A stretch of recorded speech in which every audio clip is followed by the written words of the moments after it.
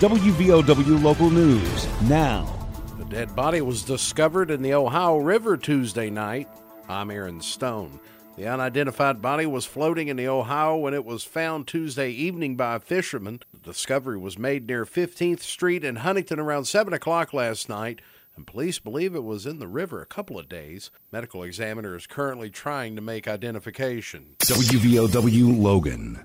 I'm Tanya Crubb, Director of Acute Inpatient Rehab, Logan Regional Medical Center, always here for you. Hi, I'm Dr. Wright, Surgical Podiatrist from Logan Regional Medical Center, always here for you. I'm Romel Mitchell, Executive Secretary, Logan Regional Medical Center, always here for you. Thank you for trusting your care at Logan Regional Medical Center, always here for you. Man was arrested and charged in connection to an FBI search and raid at a home daycare in St. Albans last week. According to the criminal complaint, 56-year-old Billy J. Griffith of St. Albans has been charged with distribution and exhibiting of material depicting minors engaged in sexually explicit conduct. Agents said they executed the search at a home in the 900 block of Briar Street in St. Albans last Wednesday. The complaint states that the agents have been investigating alleged child pornography over peer-to-peer networks on the internet from an IP address connected to the address they were searching.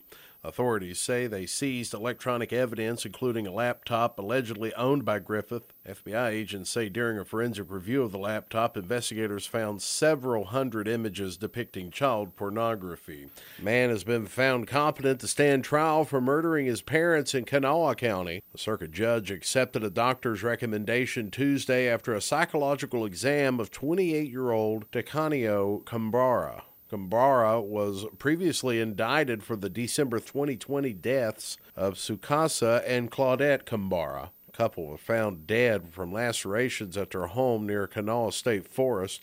Kambara has had 3 competency evaluations. He's been a patient at the Sharp Hospital in Weston. He must undergo a criminal responsibility evaluation, and that is set for September 20th. His trial is set for December 5th. Kambara's attorney has asked the judge to allow the defendant to transport back to South Central Regional Jail for that criminal responsibility evaluation, but prosecutors objected, decided that the defendant didn't take his medications regularly at the Central Jail. Several CSX railroad crossings in Boone County will be closed for maintenance. County Route 5 and Prenter Road in Seth is currently closed and will be closed through tomorrow. Blooming Rose Road and River Avenue in Blooming Rose are closed today, and Indian Creek Road and Racine will be closed tomorrow. More roads will be closed next week and the week after. The Department of Health and Human Resources reported 2,980 active cases of COVID-19 in West Virginia. State DHHR also reported 1,028 new infections of the virus today. 9 additional deaths were confirmed. State's death toll now stands at 7,286 fatalities. 314 patients are hospitalized for the virus, and 42 of those hospitalized are in ICU. 12 patients are on vents. Active cases by county in the coalfields: Boone up to 64 cases. Lincoln County's up as well, 52.